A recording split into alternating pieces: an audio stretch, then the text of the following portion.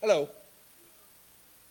So for those of you who don't know me, as Marcel said, my name is John Orr, and along with my wife Cindy and my daughters Jade and Catherine, we are a part of the North County region of the International Church of Christ. If we could make it longer, I'm sure we would. So first of all, happy or merry day after Christmas. There we go. I haven't had her use this little thing before, so I want to make sure I press the right button. So today's the day after Christmas, and I don't know about you. I love Christmas, but boy, does it wear me out. Getting woken up at the crack of dawn by your children, spending the whole day cooking and giving to the rest of the family that you don't see the rest of the year. Yeah, I feel like I need a vacation after Christmas. Time for recovery. But don't fear. In a mere 5 days, we have yet another holiday. Yay! New Year's, where you get to stay up all night. So yeah, we've got that to look forward to. The interesting thing about New Year's is New Year's was not always on December 31st. In fact, there was a long time period where December 25th was New Year's. And so a long time ago, today would be the first day of the new year. So we're going to talk a little bit about that. Originally, the Romans celebrated the new year in mid to late March. So their idea of New Year was to link it to the equinox, the vernal equinox. And then in 46 BCE, before the Common Era, Julius Caesar, pictured there, established the Julian calendar. And he moved New Year's to December 31st, January 1st. And the reason he did that is because January is named after the Roman god Janus, who is the god of gates and beginnings. So he felt that just seemed more symbolically worthwhile to do it that way. After he left, eventually the Romans became a Christian empire.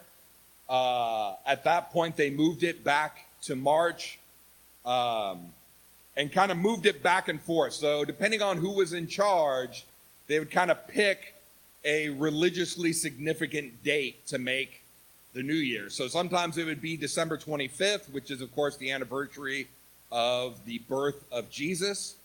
And sometimes it would be in mid-March, in which, March 25th, which is what they call the Feast of Annunciation.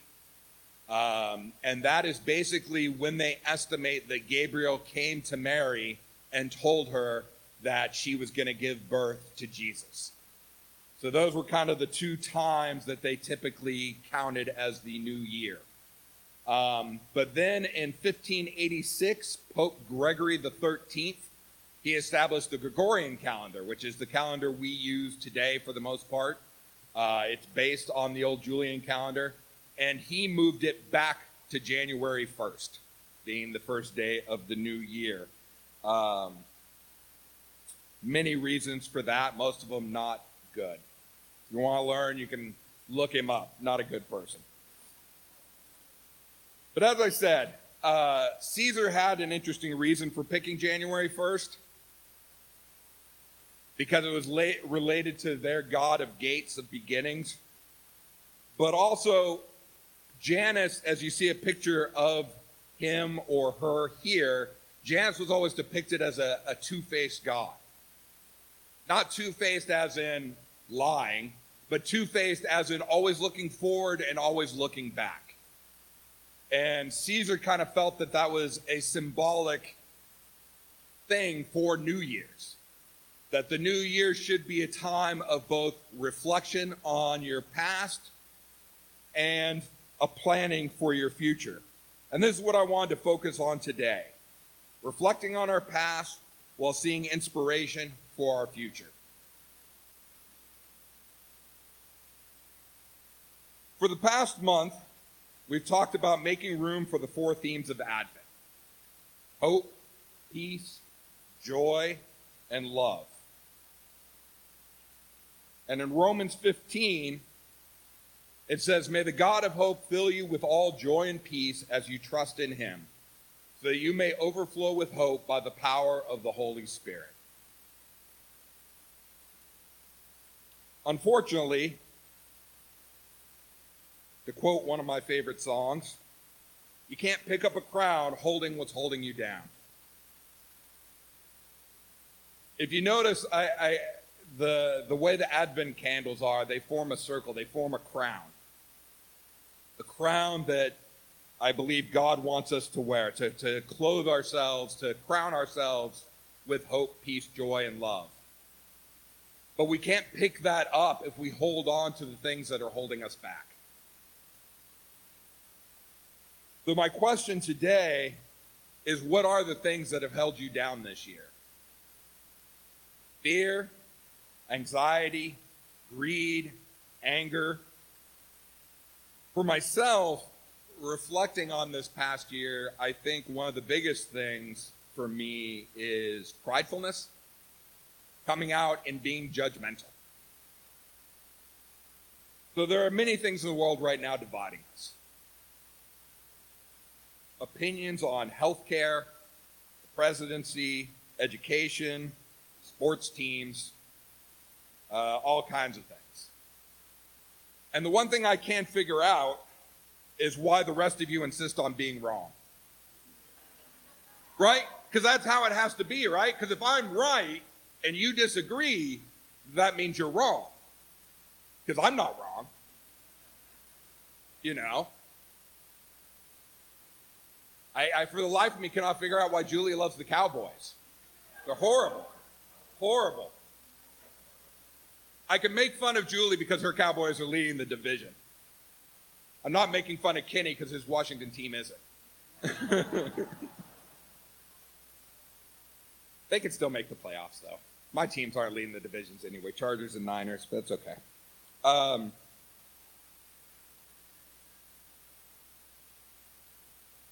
Because, I mean, that's the thing, right?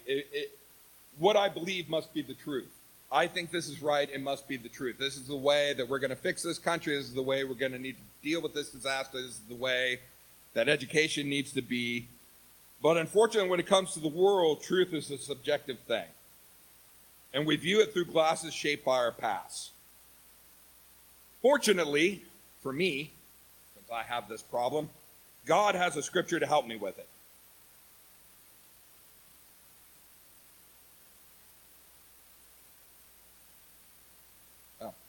Except I skipped a scripture. So it's the first time I've done this. So talking about the crown, everyone who competes in the games goes into strict training. They do it to get a crown that will not last, but we do it to get a crown that will last. And as I said, that crown is a crown that carries hope, peace, love, and joy.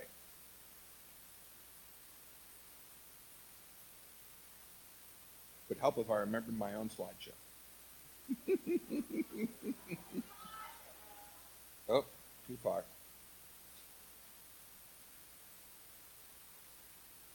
There we go. Now it caught up. Okay. So as I said, there's a scripture. I love that God gives us every tool we need to help us through scriptures in the Bible. And so this is a scripture I think designed to help me with my pridefulness. And it says, "We who are strong ought to bear with the failings of the weak and not to please ourselves. Each of us should please our neighbors for their good, to build them up. For even Christ did not please himself, but, as it is written, the insults of those who insult you have fallen on me. For everything that was written in the past was written to teach us, so that through the endurance taught in the scriptures and the encouragement they provide, we might have hope. May the God who gives endurance and encouragement give you the same attitude of mind toward each other that Christ Jesus had, so that with one mind and one voice you may glorify the God and Father of our Lord Jesus Christ. Accept one another then, just as Christ accepted you, in order to bring praise to God." So when I argue with you, debate, discuss, whatever you want to call it, what am I really doing? I'm trying to convince you to my way of thinking. Why? To glorify myself, to prove that I'm right. Because if I can change your mind, that makes me right and means you were wrong. But what does that do? Does that please Christ? Nah. Christ wants us to be unified. And I think that for myself, that's the thing I need to keep in mind. What is it that I need to be focusing on? What is it that I need to be doing? And what I need to be doing is helping us be unified. And picking arguments over things that really don't matter isn't the way to do it.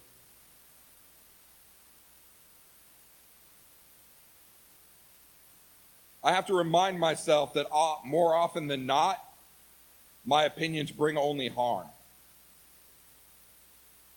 My political affiliation, vaccination status, favorite sports teams, those things won't get me into heaven. They are not the things that truly matter, but that's how it works. Those are the things that weigh me down. If it weighs me down, I can't pick up my crown. I can't pick up that crown that God laid out for me to have joy, love, hope, and peace. No matter how important something feels, if it doesn't get you into heaven, is it important? For example, this past November, I got laid off. Worked for the Cal States for, I don't know, about 18, 19 years. COVID happened, ran out of money. And it's easy to take that and justify allowing myself to be consumed by worry and anxiety. Right? I don't have a job anymore. That's got to be my focus now. But God tells us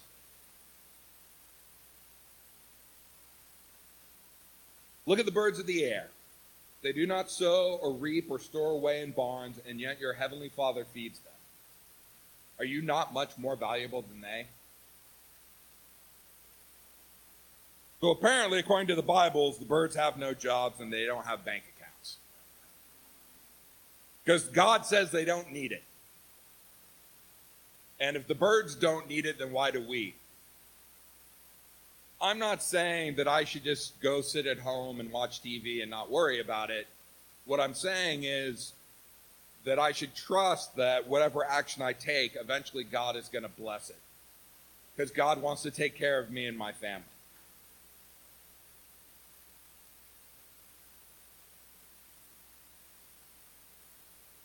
So these are some of the things that have weighed me down. And so again, I ask, what's weighing you down? The reason I ask this is that by knowing what weighs us down, we can then make effort to look forward to change that. Figure out how to put it down so we can pick up the crown that we want. We can then face forward and live a life centered around Christ. But what does that look like when it happens? When we reach for that crown? In the Old Testament, it talks about a person being able to be restored when an angel intercedes for them. They have the ability to be renewed. Back in Job, it says, "Yet if there is an angel at their side, a messenger, one out of 1,000, sent to tell them how to be upright, and he is gracious to that person and says to God, spare them from going down to the pit. I have found a ransom for them. Let their flesh be renewed like a child. Let them be restored as in the days of their youth. Then that person can pray to God and find favor with them. They will see God's face and shout for joy. He will restore them to full well-being." We have an opportunity to be restored, to be renewed, to have our youth come back to us. And I don't think it means youth as in physical. I don't think my hair is ever going to go back to yellow from the white that it currently is. But I do believe that God can give me a youthful spirit. Because a youthful spirit is a spirit filled with hope and joy.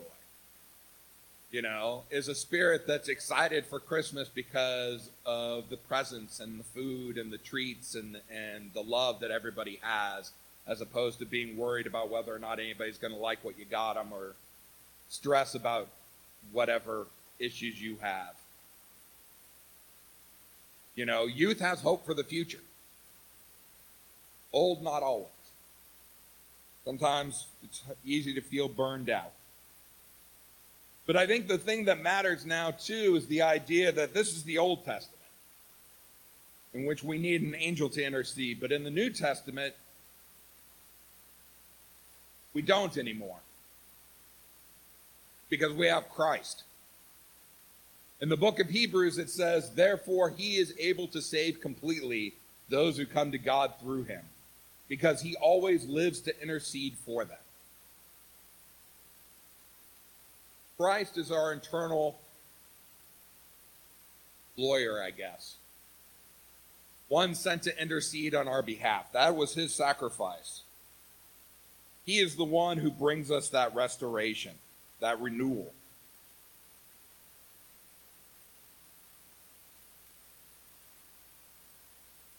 We have the ability to look forward to a future of renewal because of him.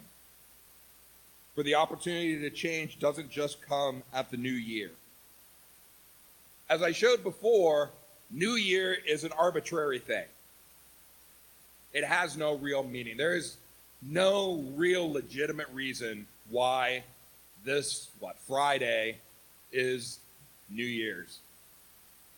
It's just some pope way back in the day decided to make it that way. So, I understand it is kind of symbolic to make the New Year's resolution. Oh, in the new year I'm going to do this. But it doesn't have to wait for New Year's for change to come. Because the problem we have with New Year's resolutions is too often, about a month or two later, we blow it. You know, I mean, some of you may have been able to hold a New Year's resolution for an entire year. I've never done it. More power to you. But I think the thing to look at is, because of Christ's sacrifice, every day is a new year. Every morning is an opportunity to reflect and change, to grow, to be a part of that restoration and renewal.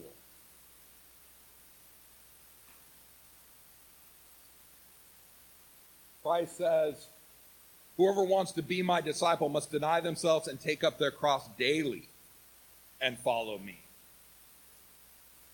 You know, and the cross is the symbol of that resurrection, is the symbol of the sacrifice that Christ made for us to help us renew. So he says blatantly right there that every day we have the opportunity to have that renewal. Every day we need to look at opportunities to change, to grow, and to pick up that crown.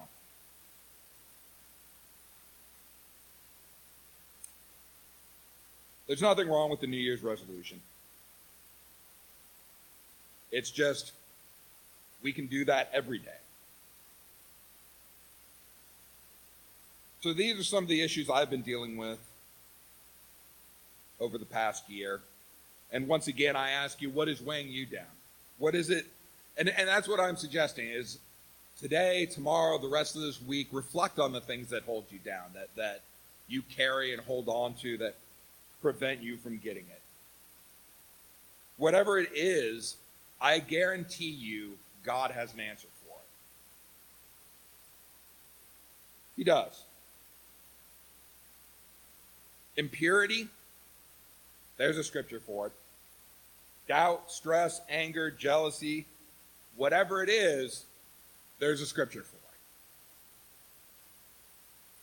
it. If you're a member of the church, then you need to get with somebody and talk about what's going on in your life.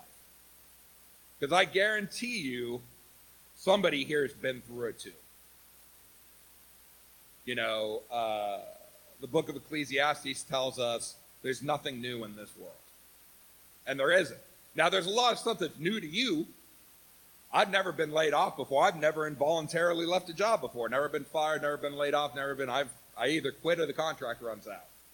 So that was a new one. And I didn't know how to handle it. But fortunately, I have a brother in my life who it has happened to. And he was able to sit down with me and help me understand why I was feeling the way I was. Feeling depressed, feeling hurt, he called it a mourning period. And I kind of laughed at it, but I thought, and it was true, because that's how I felt. It almost felt like there was a death. That kind of shock of that. So whatever it is you're dealing with, don't think no one will understand. Someone's going to understand. Because someone else has done it. Someone else has been there. It's happened to them. Now, if you're not a member of the church, then I recommend that you get with somebody who is and study the Bible and learn about Christ and learn about what he can give you. That he can take that burden off your shoulder, that he can help you let go of the things that weighing you down to give you that peace, love, hope, and joy that they promise. So, along that line, right here, right now is a good place to start. Communion. Communion is where we do a physical act that reminds us of the sacrifice of God, of Christ. We drink of the vine, we take of the bread in remembrance of his flesh and blood and the sacrifice he made for us. Every time we take communion, again, is an opportunity to reflect and renew your spirit. So, as we pray for the new year, pray for the new week, pray for the things that you want to change in your life. Let's go ahead and bow our heads. God, thank you so much for this opportunity to come before your congregation, both those here and those online. I pray that you help them to grow, you help them to reflect on whatever it is that's holding them back, for the things that clutter up their hearts and their minds, that prevent us from really experiencing what you want for us, the hope, love, and joy and peace that you've promised us. I pray for those who aren't able to be here today. I pray for those who've managed to join us today from far away, like the Willards, coming from Atlanta. It's great to be able to see. That's one of the reasons I love this time of year, to be able to see those who I haven't seen in a while. But I pray you're with all of us. I pray that we can just really find glory in your sacrifice. It's in Jesus' name I pray. Amen.